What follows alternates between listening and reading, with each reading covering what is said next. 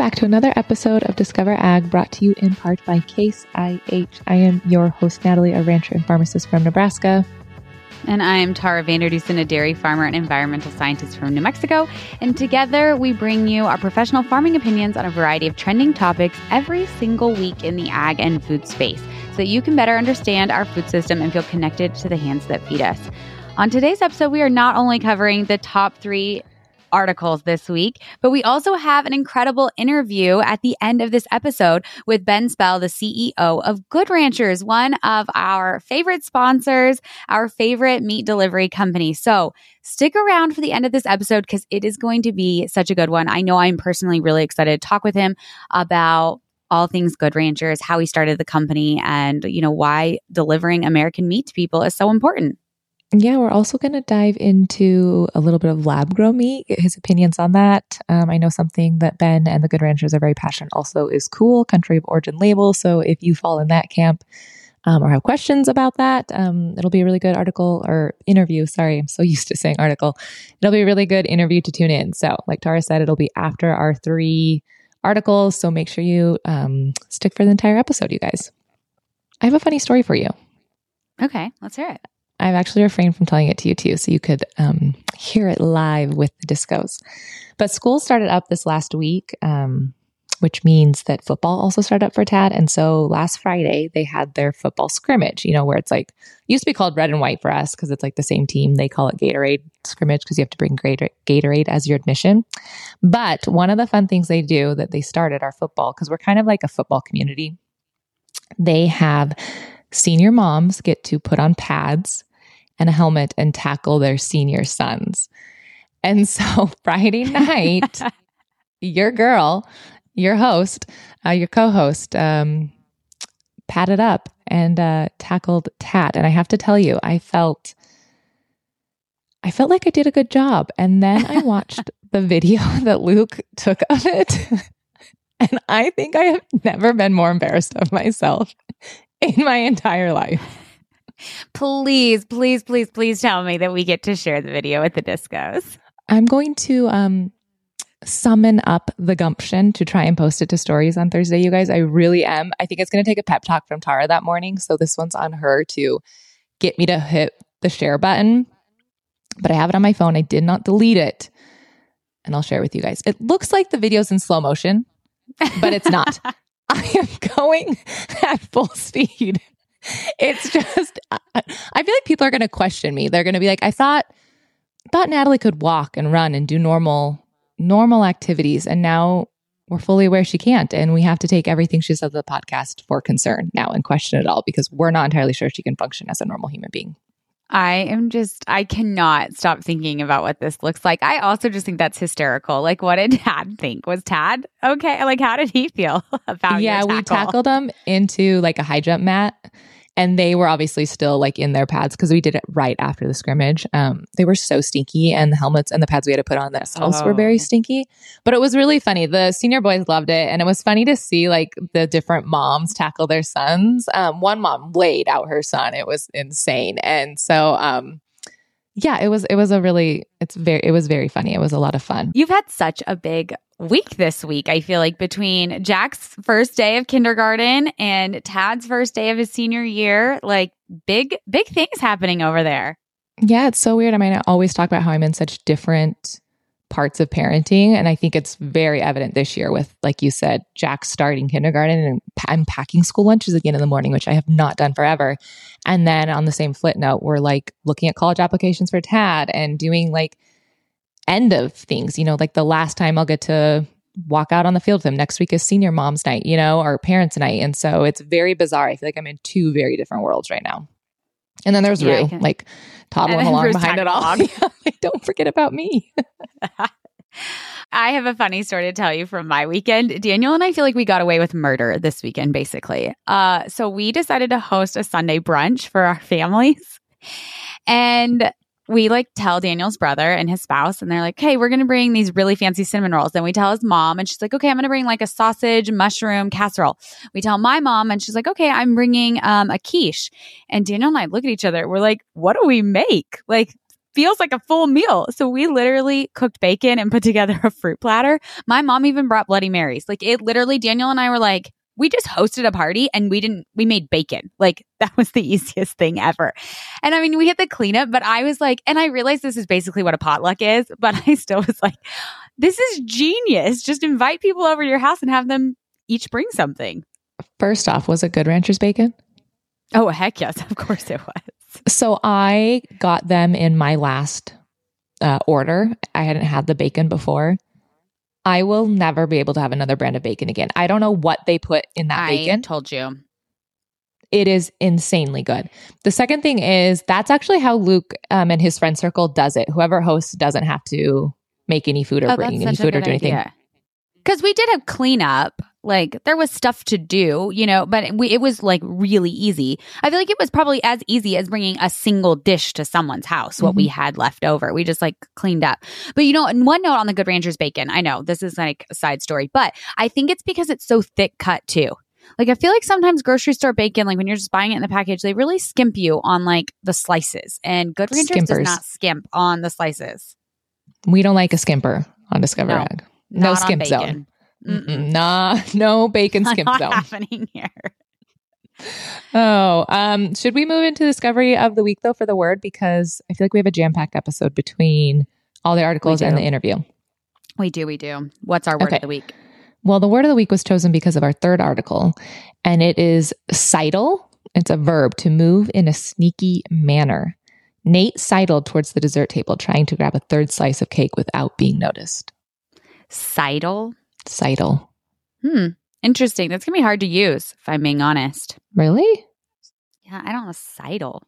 Natalie's playing it for us. Uh-huh. Sidle. Sidle. Sidle. Sidle. Okay, we got it. Thanks. Okay.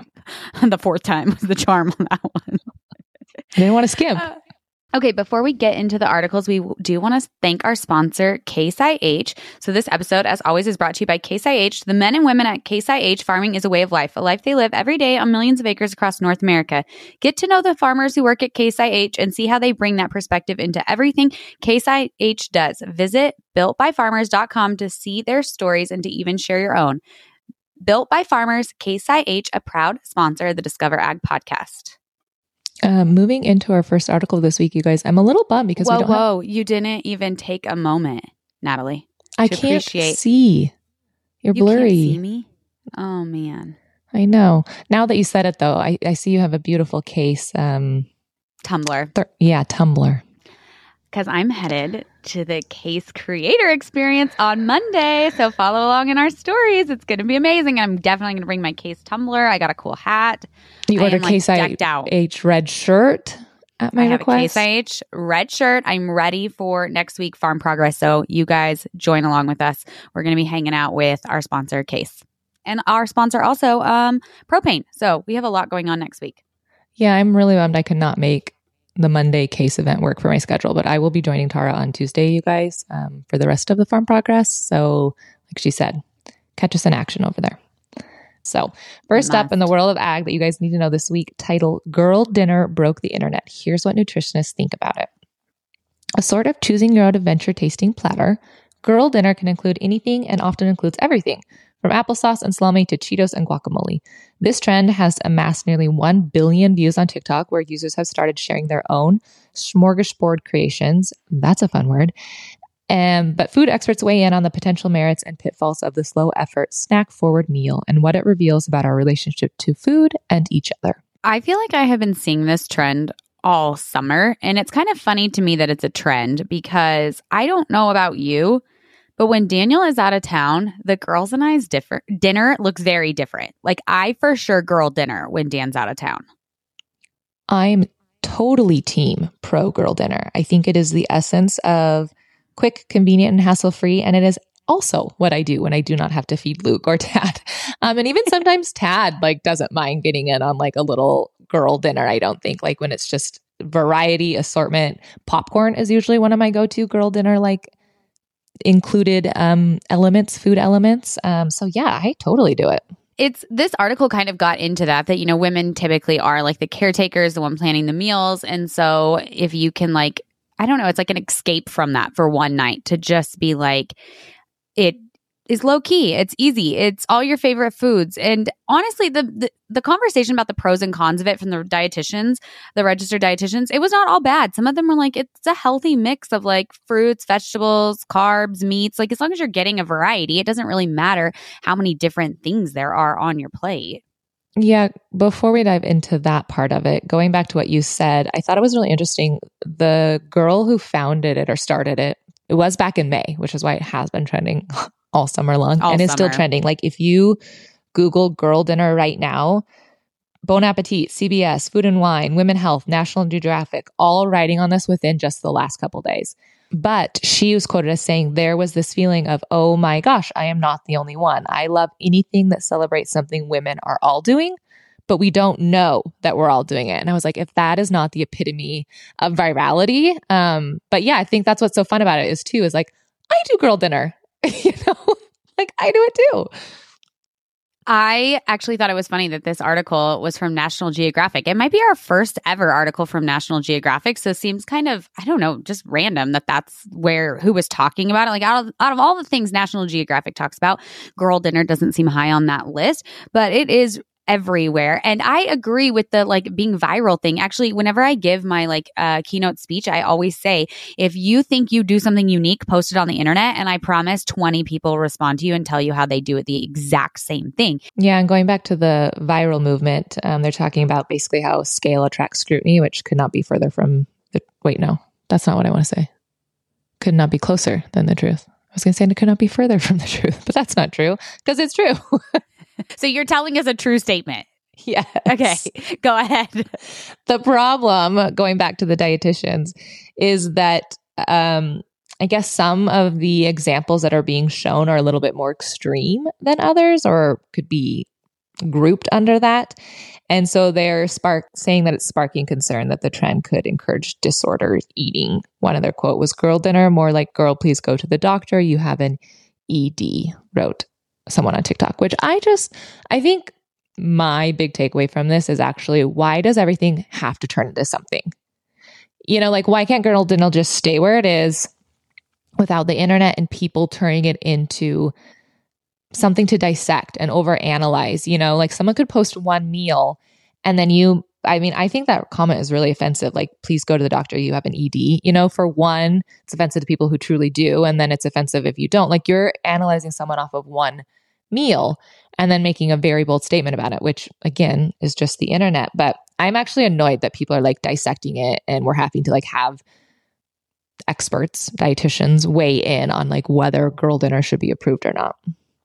Yeah, and I feel like if it's like a once in a while thing, it's fine. One of my favorite quotes from this was, I get to do what I want in the moment and I don't have to be thinking about anyone else, about my family or anybody. It's a celebration of freedom that like it's your like night off kind of as momming maybe, or as, being the woman in the household that maybe is doing some of the cooking. And I was like, that's what this was about. Why can't we keep it as that?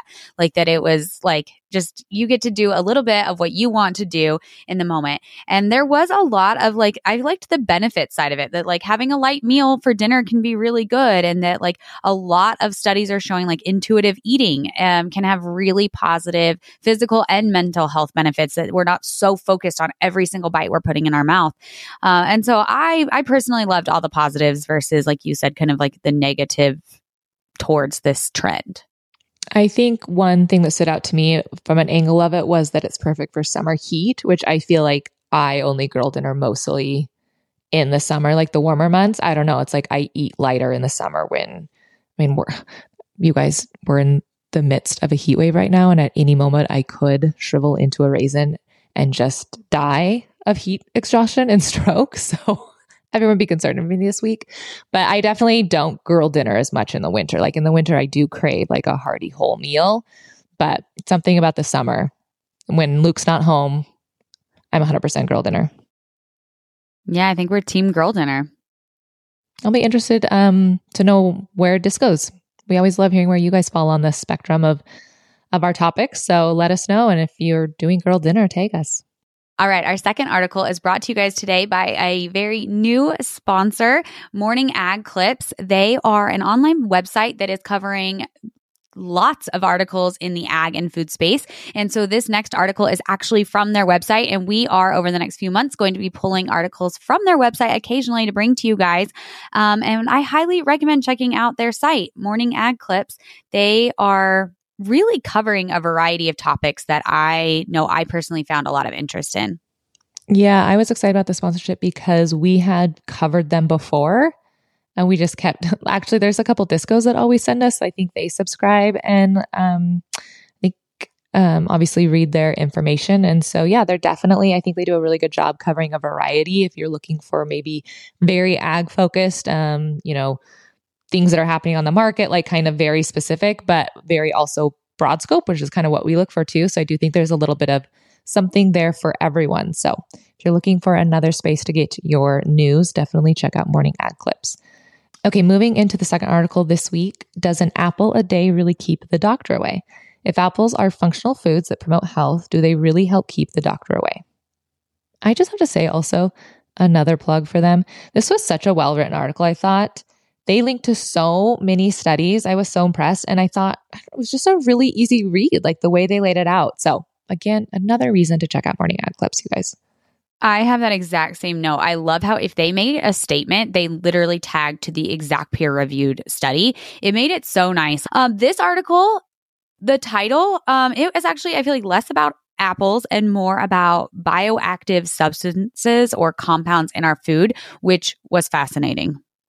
Yeah, so that was definitely the premise. They discussed, and for me, actually introduced a new term, functional food. I had never heard of that. Had you heard of that? I had never either. They said it was introduced in Japan back in the 80s when the United States was making maybe poor nutrition decisions in the 80s, which we'll get into. Japan was turning to functional medicine and has done amazing things functional foods, done amazing things in medicine with functional foods. Yeah, that was part of the reason they turned toward them, is because they were starting to adopt our diet and then realized it was not maybe the best. But they have since turned it into the phrase food for specialized health uses. And it is regulated, which I think is really very interesting. So basically, they get this label if products can be scientifically shown to promote health. And Japan has over 1,000 foods and beverages approved as food for specialized health uses right now. There is actually, they interviewed with or had quotes from a professor who is actually going to start teaching classes on functional foods that will be similar to them teaching about vitamins and minerals. So I feel like there's some progress that's going to be happening. Like they were saying, there's a lot happening in the research space in the United States around functional foods. So exactly what is a functional food? They're saying there's no universal definition of it, but a typical and simple definition is, quote, processed foods having disease-preventing and or health-promoting benefits in addition to their nutritive, it's a weird word for some reason, value. So they overlap with like nutraceuticals, medical foods, probiotics, designer foods, pharma foods, and phyto foods. And apples fall under this category because, like Tara said in the beginning, the bioactive substances they have. I feel like when I was reading through this article, the most well-known like functional food that I didn't know was a functional food is like the beta carotene in carrots. That is like a functional food or a bioactive compound in carrots that helps you with your vision. But that's definitely the most well-known one, I would say, today. Other ones are lutein, zeaxanthin. I don't know why I got all the hard words for this. And then I left those for you. So when you look specifically at the bioactive substances within apples, they talked about the natural dietary fibers as one of the bioactive components, which, if you go further down the line, they're talking about reducing the amount of sugar and fat and potentially helping with the risk reduction of diabetes and heart disease. They also talked about that apples contain high amounts of natural chemicals known as polyphenols that have very vital roles in promoting health and reducing chronic disease. So I thought it was really interesting that they're essentially saying that is where the saying an apple a day comes, or an apple a day keeps the doctor away comes from, is all these, natural bioactive substances within them that classify it as a functional food.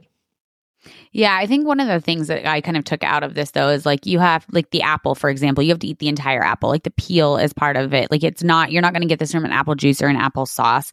Like the peel has some bioactive compounds that can help reduce your risk of Alzheimer's, which I thought was really cool. So I I think one of my big takeaways from this is when we talk about like lab grown meat, you and I have talked about like how much do we not even know about all of our food, and we think we can replicate that in a lab. This is exactly that. Like if we think we can grow an apple and it can have all like, because it would be like the meat essentially of the apple, right? Like the inside of the apple would be if you were doing lab grown apples. I don't know why you would, but I don't know why you do lab grown meat either. But we can't replicate all of these things, I don't think, down to the science. That was actually my big takeaway picture as well, is that there is so much about food at like almost a molecular level that we do not know, we have not studied, we don't understand, and we definitely cannot replicate. What's your favorite apple? Oh my gosh, that's a good one. I like the Gala and I like the Honeycrisp. I'm a Honeycrisp What girl. about you? I thought you were. I think I knew that. I've bought you apples before at the grocery store, and you've gotten Honeycrisp. I'll pay like $7 a pound for apple crisp. This is like a side tangent, but there was another article on Morning Ag Clips about apples, and that Washington State is like trying a new variety that is going to be a Honeycrisp mixed with like a pink lady, I think. And it's not coming to a grocery store near you till 2029 because they have to like grow the trees. But it sounded really good. It was such a good article. I'm glad you brought that up because I came across it too. It was another Morning Ag Clips article. We should have like a little bell for them. But I'm glad you brought it up because I went to WSU. So I want to give my little shout out to the Go Cougs. Oh my gosh, I didn't even think about that. Mm-hmm. Oh. Yeah, it was really fun to see them in the news. It was a really good article. We almost chose it. I wanted to for almost its separate article to give it its space because I thought it was so fascinating learning about the production of like the different varieties. They were talking about it's called WA64 because it was the 64 apple to move into the second phase of a 3-phase process of selection, which is really hard to do. So I thought it was really fascinating, actually, the whole article. So I want to link that second one in stories, even though we aren't actually covering it today, you guys.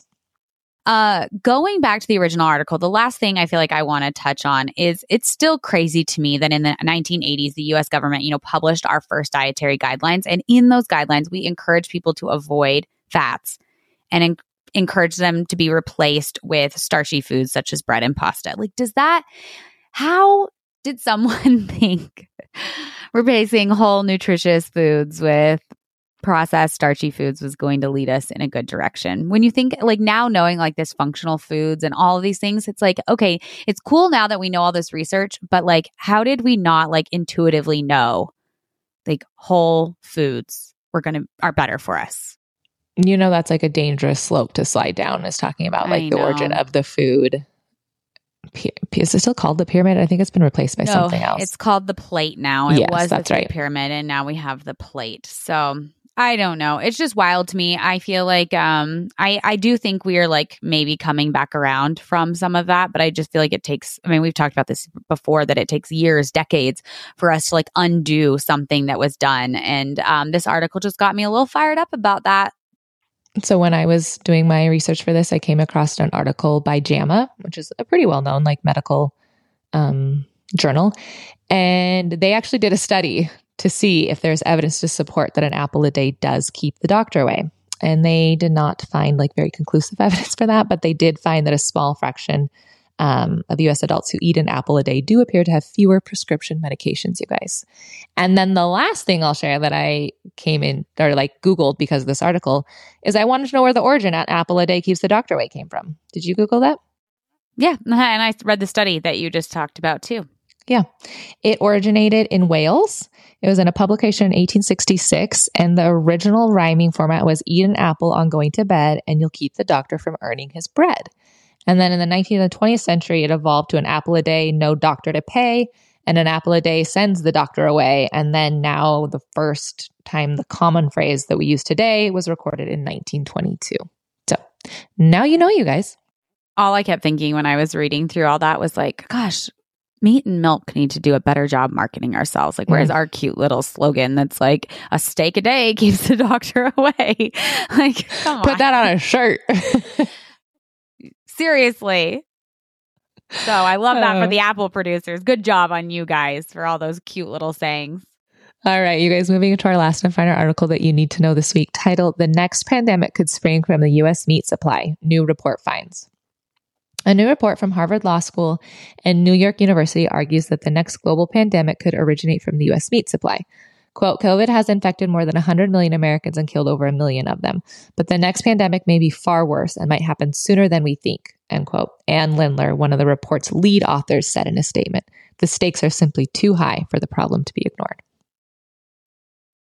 I want to start by saying I think the headline and even like the intro of this article were extremely misleading. They made it sound like, I feel like I went into this thinking they were going to talk about beef or cattle or even like poultry and hogs they did touch on. But I felt like at the heart of this article was much more about like fur animals, not meat animals, and imports of wild animals from other countries, as well as our globalized market that we have very little control over, like animals being brought into the country. So I feel like it was a little sensationalized to like kind of give animal ag here in the United States a bad rap, when in reality, I was like, you're not even really talking about animal ag. So I'm very overwhelmed, honestly, by this article, you guys. I don't even know where to start. I wrote down our favorite phrase, which is fear mongering to the core. I mean, you use sensationalized, which I think is also a good way, but from the tone to the photos, any article that is covering this report, I think is definitely falling into the camp of a little bit on the extreme side, a little bit on the doom and gloom side. I think a little bit of the instilling fear into the consumer side. I actually clicked on the report to read the report. And it is HEAVY. You guys, it is heavy. It is over 150 pages. And like you said, the quote says that it identifies 36 distinct types of consumer-facing animal markets and supply chains. And then they document the risks and the regulatory landscape surrounding each of them. 36 does not seem like a lot. You're kind of like, oh, okay, 36. They were covering like camel farming and alligator farming. They were over in the mink world. They were, like you said, talking about wild importation. I mean, it was insane what they were covering. And so essentially what this report did, which it is not a study, and I think that's what my big picture takeaway is, people will read this headline or any headline and see, let me go back up to the title. A new report from Harvard Law School and New York argues. People see the word report and they think it's a study. This was not a scientific study. What this did was accumulated basically all the freaking animals in the world, all the touch points we have, all the barrier enters, all the problems with them, the diseases, and then said, like, we got a lot going on in the animal space. Here's the potential. We should be concerned about it. I mean, it was kind of bizarre. Yeah, it was. But I feel like she did what is like, I'm finding so classic with the animal, like when people are kind of anti-animal ag, is like jumping all over the place, jumping from country to country. The fear mongering, I mean, she started it with like mentioning HIV and AIDS, Ebola, Zika, the pandemic flu, and COVID-19, none of which came from farm animals, like not one. And so I was like, why did you throw out all of these names and these diseases and these pandemics and things to start off with so much fear when in actuality, those all came from like wild animal sources? Yeah, so they did include, which I was surprised about, a couple of quotes from the opposition.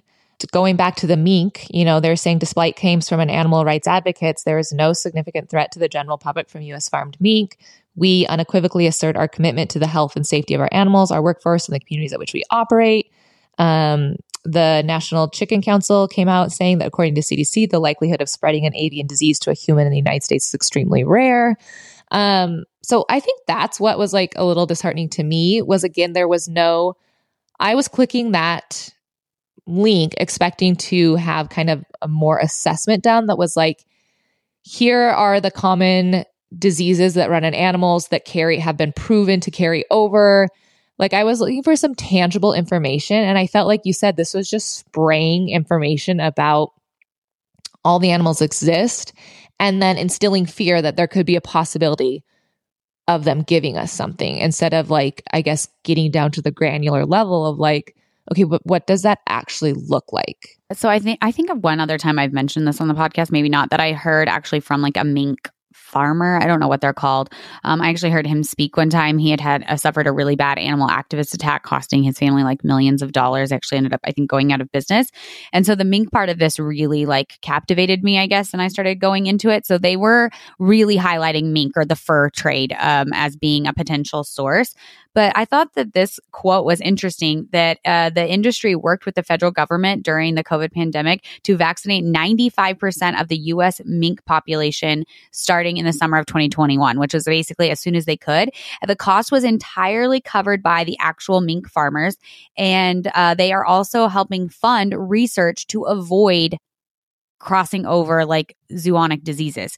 So it's like, it feels like they're taking a lot of steps to actually avoid this happening. Like the way this article was written, it was kind of like as if nobody's doing anything. And I was like, seems like they're doing something.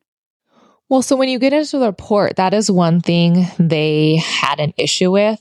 I made it through probably like 15 pages of the 150, you guys. And then I started to actually reading word for word. And then I had to start like scanning and just scrolling and like picking up what stood out to me.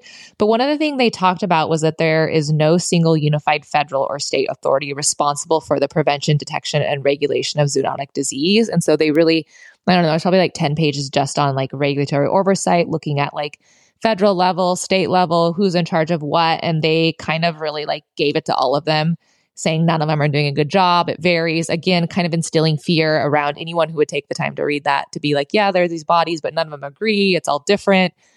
Just like lacing it in fear, essentially. But I thought it was really interesting because, again, I did not read all of it. And I guarantee you, out of the 150 plus pages, 142 of them, I probably completely disagree with and think that they're more fear-based than any fact-based. But what I thought interesting at the end of it was their summary was essentially like, we should survey each practice, all of these different ways we involve animals, and then justify the risk they pose and kind of do an assessment on whether they're like necessary or needed or whether they should have more regulations. And that totally shocked me because I thought there would be a call to action for like ending all animal, like what we're usually used to. And I'm like, I guess I kind of agree with their big picture takeaway, which is like, maybe we should assess if camel farming is needed. Maybe we should assess if, smuggling parrots in is like something we should start like paying attention to and putting laws on wild. I mean, I was very confused by the wild importation animal conversation, but I thought that was actually like a very level-headed like conclusion. And I'm like still a little shocked by it. I'm like, where is the call to action that I'm used to? Like, where is it buried at? So I have like two more points, but you brought up the wild animals. This number shocked me. We import 220 million live wild animals into the United States every single year for people to have as pets. And while there is regulation on bringing in cats and dogs, there is very little regulation on bringing in wild animals. And so I personally kind of left with that similar, like, yes, like where is the oversight on that? These wild animals that are being like shipped across the globe all the time.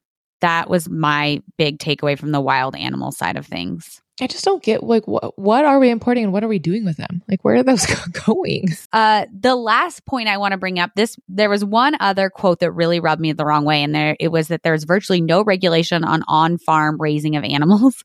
I had to laugh at that. I'm like, we get inspected by the FDA, the USDA. Like, I don't know, OSHA can come out. Like, there is so many people checking up on us that I really got frustrated with that. And then they talked about how there's limited regulation in slaughterhouses and how the regulations were trying to deregulate slaughterhouses. And I kind of was like, okay, but we want more packer. Like, we don't want to be monopolized or how would you say that? Oligopolized by the big four. So we do want more processing centers. So like, I was like, that doesn't mean we're deregulating them. That really confused me that they went down that path at all. Yeah, I'm glad you brought that up because I had those pulled out to talk about and just didn't get to them. But I do think it was a huge misrepresentation and goes to why we do this podcast, right? Is like there's nuance in statements and a lot of people take the statement for as is, period, no further discussion. And it's like you have to consider the ripple effects or the potential, flip side of the coin of what that means. And so I don't know. I mean, we'll link this. I'll actually link the report for you guys so you could look into it or maybe understand it better. I feel like this was like a lot of information to try and review and give our opinions on in like, the 15 minutes we have, you guys. But I do see the potential that certain organizations could amplify this report. So we wanted to cover it and give you guys kind of like a baseline for it because I am concerned that it may be coming, in the news, maybe in a little bit heavier way, twisted, presented in different lights. And so you guys will at least know, the source of like where to go to for like some information if you need to. Yeah. The final thing I'll say is I think we're going to be seeing more big things like this because they mentioned at the end of this, the reason they're talking about it now is because the Farm Bill, and that was similar to, sugar. So I think we're going to continue seeing these really mainstream things that people are trying to get attention because they want their bill passed or like something not passed for the Farm Bill. And so it's just putting a lot of attention on, food production, subsidies, just everything across the board in agriculture that has to do with the Farm Bill. So we're trying to keep, I feel like, our fingers on that pulse of like, who's trying to sneak in what are people trying to do, and how will it affect all of us? Who's trying to sidle in something? Sidle it in. There you go. You got it. I got it in. 1 point, Natalie. All right, you guys, that wraps up our topics for today. Time to get into our interview with Ben Spell, the founder of Good Ranchers.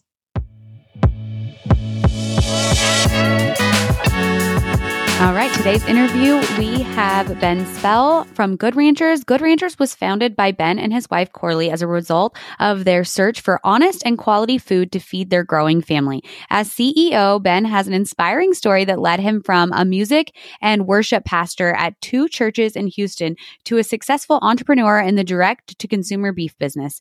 After his encounter with unethical and questionable business practices in the meat industry, Ben saw an opportunity. He realized there was a need for a company that would provide top quality American meat with complete transparency and integrity. From that need, Good Ranchers was born. In 2018, Ben started traveling the country to connect with local farms and ranches. He even began selling the meat himself at farmers markets and pop-up shops. Ben's hard work paid off as Good Ranchers now supplies meat throughout the United States and supports countless American farms and ranches, and has even contributed significantly to the fight against hunger in America. Welcome to the podcast, Ben. Hey, thanks for having me. Well, we have a lot to talk with you about today, so we're going to dive right into it. What made you go from being a pastor to a meat entrepreneur? Okay, we are getting right into it. Working at a church, it's kind of funny. I never really planned on being in like full-time ministry. It just kind of happened. And I didn't like my sole income coming from tithe payers. So I started praying and asking God to kind of give me, this wasn't a term then, but it's a term now. But what I was essentially asking for was like a side hustle. What can I do on the side to supplement my income, or to ultimately maybe even make it to where I don't have to take a salary from the church.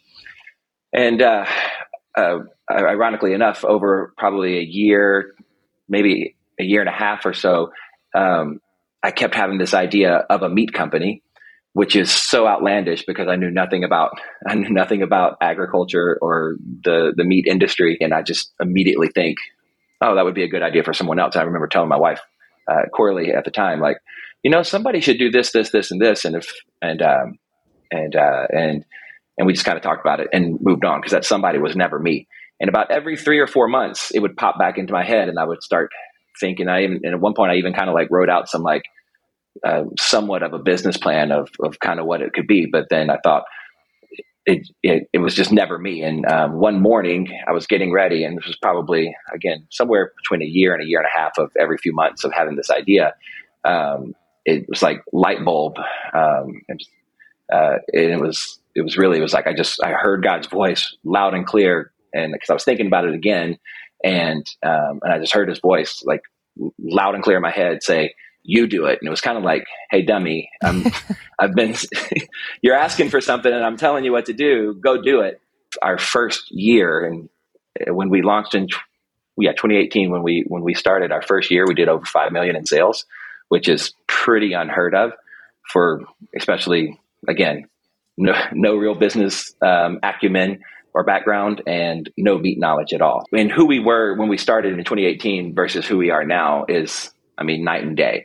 Because when we started, it was me selling meat in a parking lot out of the back of a truck in Waco, Texas, and it was the worst meat you could ever buy. Honestly, I didn't know. Like, thankfully, I didn't stay there, and I started learning and asking questions. And about a year and a half into it, is when I learned about the country of origin labeling law. And I realized that everything that we had been buying was actually coming from Mexico, And then doing a little research, we found out that there's no country of origin labeling law for beef and for pork in the U.S. because it was repealed. That law was repealed in 2015. We went into 2020. We drew a line in the sand and we said, as a company, as a business, we're not going to sell anything unless it's born, raised, and harvested in the U.S. because we want to support American agriculture. We want to sort of support American farms. And that's really where Good Ranchers of what it is now started taking shape and form. That is actually the second time I have heard your origin story. We got to hear it when we first had our business meeting with you about, just learning more about Discover from your guys' end and us learning more about Good Ranchers and seeing if, we would be a good fit. And it is still as interesting and unique, and I think really empowering to hear your origin story for a second time as it is a first time. So thank you for sharing that, because I think we have a lot of listeners who either one, buy from Good Ranchers, or two, are thinking about it. And I think it's always really fascinating and honestly really inspiring too for entrepreneurs listening to hear how people get started. In that business meeting that we had when we first met, one of the things that really stood out to Tara and I most was your guys' passion for supporting U.S. farmers and ranchers. I think that is something that is at the core of Good Ranchers and really truly integrated into your guys' ethos and mission. So let's maybe talk about Cool a little bit in depth, because Sure. I know that is something that's very important to you guys, something you love to bring awareness around.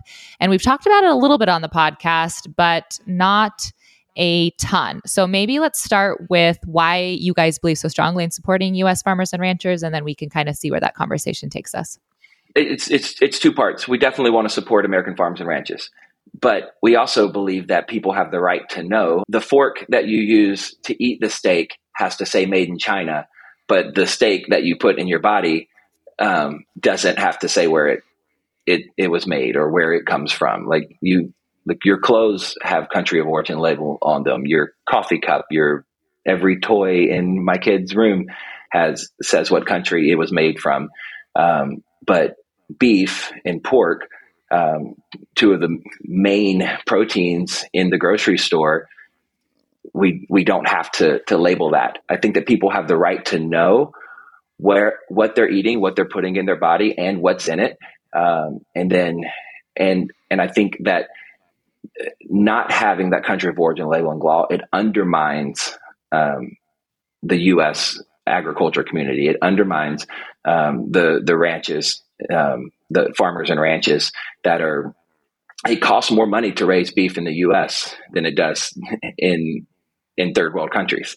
Just plain and simple. And the quality is higher. It's also complicated, right? Which is probably one of the reasons why we haven't ever talked about it in depth on this podcast is, like you mentioned, the importation, exportation, the different prices, the different places we're importing from. There's the lot that goes into the U.S. supply chain that, makes it complicated from our end as producers. And then on the opposite end, from the consumers, like you said, that label, and that's something that Tara and I get into quite a bit, is the greenwashing of labeling and the lack of transparency anymore, and kind of how we've gotten a little bit off kilter as a society when it comes to labeling for our food. So every podcast I go on, always really stand for, if you truly want to support U.S. beef and know for sure you are, best option is, direct to consumer. Because I'm a little bit of a skeptic in saying I don't know if Cool will ever get passed, or at least not anytime soon. And so I think if one of the options to go around Cool, one of the great things about Good Ranchers is those people who do want to know for sure you have that direct to consumer option. I'm hopeful and seeing a lot of things in the industry. I'm also a relentless optimist. So this could be just toxic positivity spewing out of me, but I'm hopeful that it can come back and that it will come back. It's funny because it got repealed in 2015. I mean, 8 years ago, almost going on a decade. But people are really just now in the last few years really starting to hear about it. at the same time, maybe I am also like toxic positivity over here, but I feel like the pendulum is swinging, kind of like what you said. Like 2015 was a very different place we were in. And now here in 2023, I think, post pandemic, people do care more about where their food came from. They care, like people are asking for country of origin labels on their meat. Like I think there is much more conversation around it from a consumer side than there was in 2015. And so kind of going on that thread of like how much time has passed, one of the things that I think is really cool about Good Ranchers that's kind of unique to you guys, and we can kind of dive into it, that you guys lock in your prices when you're a part of a subscription. So looking into the future of things, like you can know where your meat's coming from, you can know the price you're getting it at, like you have some security there as far as, no matter what's changing or the crazy world we live in, like you are locking in your meat for, the next year. Something a lot of people don't think about when it comes to buying beef, especially, chicken. It's a 6-week life cycle from hatch to harvest. Like that's, you're turning that around really, really, really quick. But beef, you're talking about 2 years from birth to harvest on average. And so what's happening today to beef prices and is the effect of 2 years ago of what was happening several years ago, and people just don't really think about that. Which means what's happening right now is going to affect next year and the next 12, 18, 24 months. We did this last year. Where we started saying, hey, we'll lock in your subscribe and we'll lock your price in for 2 years. And we are able to, because we do work closely with producers. And we are able to look at and forecast, okay, what's coming next year, what's coming down the road. The heart behind Good Ranchers, when Corey and I really started sitting down and saying, okay, are we really going to do this? We wanted to be able to, provide an amazing quality with transparency, but also we want to be able to supply families. And we have 4 kids, and we wanted to be able to make dinner at home possible, accessible, and quality dinner at home and available to as many families as we can. And meat is the center of the plate, and it's the one thing that you can go to the grocery store, and at certain times you're going to look at the prices and you're going to go, oh no, I'm not paying that. And then go find something else.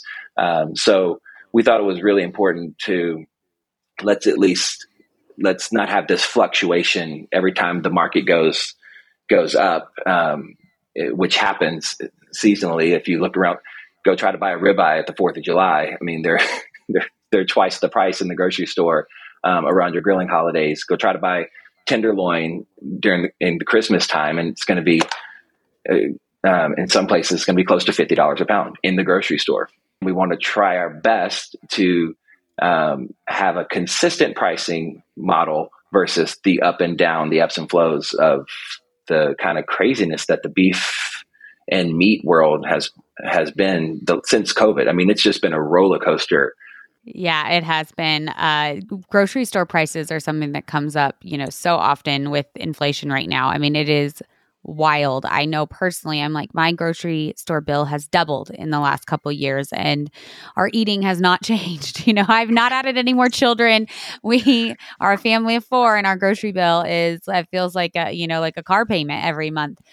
So yeah, it is wild what's happened since the pandemic with our food prices. And I do think that offering you guys have, that price lock-in, like you said, I think it might be a little bit of an overlooked offering for people, because like you said, I just don't think they think about the life cycle of the cattle the way you mentioned it. And so with prices being where they are, I guess I'm the skeptic of the 3 of us, but I don't know, a lot of the nation's been going through severe droughts the last couple of years, which is one of the largest reasons that we're having, these decreased in the animals and kind of this supply and demand of where we're at in the marketplace right now. And so again, thinking that, what we're at now dictates where we'll be in a couple of years, I don't know if meat prices are going to be coming down quite drastically. And so I do believe, for anyone listening, that, shops at the grocery store, shops, isn't in ag and producing themselves with their own beef. If you have the means right now to lock in prices for beef, if your family eats beef and it's important to your family that you continue to eat beef, I think it's really amazing that you guys offer that price lock-in. Like you said, with the droughts and prices are going to go up next year. It's inevitable. Like they're not coming down anytime soon, if ever. So you're right. And I don't know that we do a good enough job of actually pushing how good of a deal that is. The other thing you touched on there that I thought you were going to mention and you didn't, so I want to bring it up because it's another thing that I really love about Good Ranchers. You were talking about how it's so important for you guys to feed a family and give back, essentially. And a really awesome thing you guys do is donate meals for box percentages. We talk a little bit about it on our plug, but I think this is a really good opportunity for you to kind of dive a little bit more into that. I was praying one morning and I asked God, because we had definitely already went all in saying we were going to do this, but we hadn't actually launched a first sell, I guess, if you would call it. And I was praying, I was asking God, how are we going to get favor, like with vendors, with suppliers, with cities and permits and contracts and all this stuff. And pretty much immediately after I asked that question, I just felt like the word give was just resonating. So I thought, okay, if we're going to go into these cities, if I'm going to go into a city and I'm going to set up a pop-up shop and I'm going to sell meat, how can I give back to that community? So since we were selling food, I thought, you know what, I'll partner with a local food bank. We'll make that location a food drive while I'm there, advertising on the radio, advertising on Facebook, telling people, hey, come and buy meat, but also bring non-perishable food items and we'll give you a discount on your meat. And then we'll donate all of the non-perishable food items to the food, like either the food pantry or the food bank in the community. But a really a massive part of our story that we don't really ever tell. I had the idea of, I'm going to come back to Houston and I'm going to do this with 6 locations. I'm going to circle the city. We're going to buy radio on the biggest country stations, the biggest rock stations. But we got everything set up, we had 5 or 6 different malls. I called my brothers and my cousins and friends, and we had everything to set up 5 locations. I had meat on every truck, bought on credit, maxed out credit cards, all the things. We'd had all the permits, everything that we had needed to go. And 2 days before we opened, the health department of the city of Houston called me and said, hey, Mr. Spell, we see that you're trying to open up 5 pop-up shops this weekend. And we know that I know that you talked to so-and-so and they said that, that this wouldn't be an issue, but it actually is a massive issue.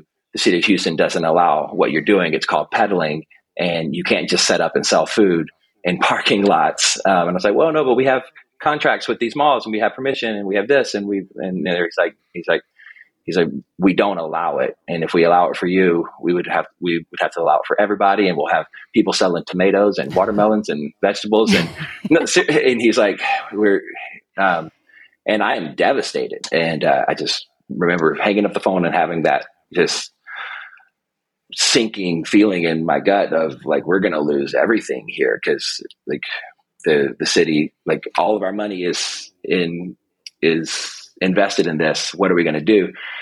And I go and I tell Corley what the health inspector just said. And she said, well, did you tell him about the food drive? And I'm thinking, no, he doesn't care about the food drive. Like, he said, we can't do it. And she's like, call him back and tell him about the food drive. And I said, hey, we're actually partnering with the Houston Food Bank and all of our locations are a food drive, and we're raising awareness for hunger, and a portion of our proceeds go back are going directly to the Houston Food Bank. And he goes, "Oh, well, why didn't you say that in the first place?" He's like, "I'll approve it."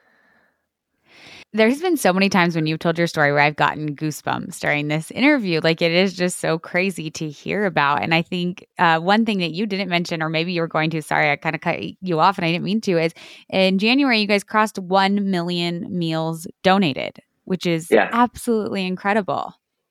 Yeah. Yeah. And yes. And in that moment, again, that was 2018. That's really when it hit us, like, the giving side of what we do. Because again, if we wouldn't have made that decision to give before we ever decided to open up, there wouldn't be a Good Ranchers, like, period. Like, because if we wouldn't have already been with the Houston Food Bank and had all of that ready to go, the health department would have never let us open up, never let us sell. When we opened up those 2 days later, we had 5, I can't remember if it was 5 or 6, but let's just call it 5 locations, and every truck sold out in 2 days. We thought we had enough for a week. Every truck sold out in 2 days. And that's really, like, that's what launched Good Ranchers. That's what gave us, like, that kind of gave us a little bit more buying power, a little bit more credibility in the industry. So once we launched online and we got rid of the trucks in 2021, we still definitely kept it a part of our ethos that every purchase online, we still give back to food banks. We give a monetary donation for every box that equates to about 10 meals for every purchase. Awesome. Well, thank you so much for coming on today. This was extremely interesting, valuable. We've been sharing about you guys on the podcast for several months now. So it's kind of great to put a face with the company for all of our listeners, or a voice, I guess, with the companies for all of our listeners, and just hearing your origin story and just the story of Good Ranchers. So thank you for coming on. Yeah. Thank you, guys. Yeah. And I just want to say that through the conversation, I do feel like hopefully the listeners picked up on as well, is that I do think that you guys have a lot of slogans and statements, but they're not just that to your operation. They really are what you guys stand for. I really do think you are, making American farms stronger again, and you're restoring it to the American table. And you guys really stand for that community, that quality, and that change. And so thank you for all the good work that Good Ranchers is doing. Yeah. Cool. Well, we're happy to be a part of you guys' show, and we can talk meat anytime. All right, you guys, thanks for tuning in. That's all we have for you this week, and we will see you next week.